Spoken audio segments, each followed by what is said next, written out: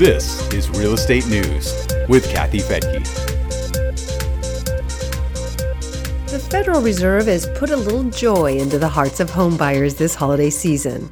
The December FOMC meeting closed with no rate hike, and instead they hinted at rate cuts next year, which drove the stock market up, bond yields, and mortgage rates down.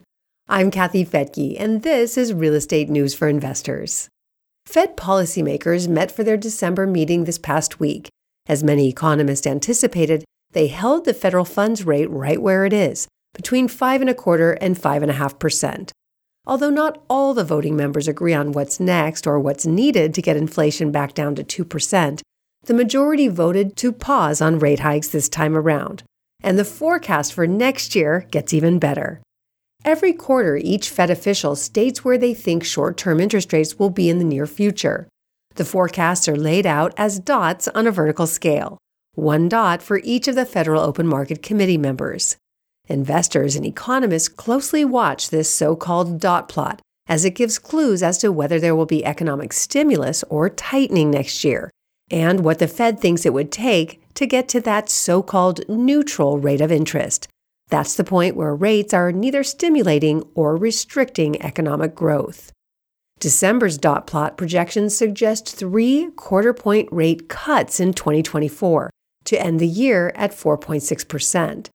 From there, forecasts show 4 more rate cuts in 2025 to a Fed fund rate of 3.6%, and then more rate cuts in 2026, which would bring the short-term rate to just 3%. That's all great news for borrowers with adjustable rate loans and is supportive of the commercial real estate industry that's been reeling from these rising rates. But it's also good for mortgage rates.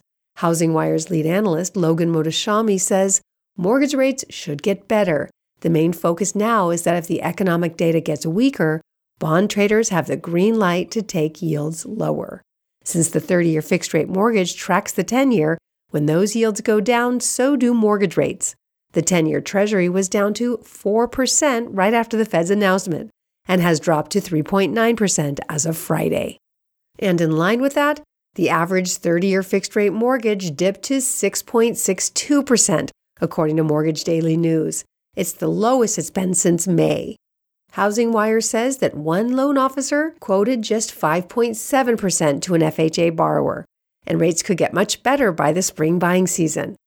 Mortgage professional Marty Green told HousingWire, quote, "While nobody in the mortgage world would say 'tis the season to be jolly based on current market conditions, the Fed's outlook at its December meeting points to an increased possibility of a happier new year," unquote.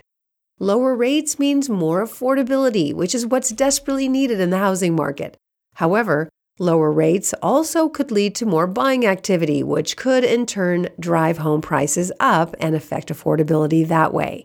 That is, if there's more buyers than available inventory.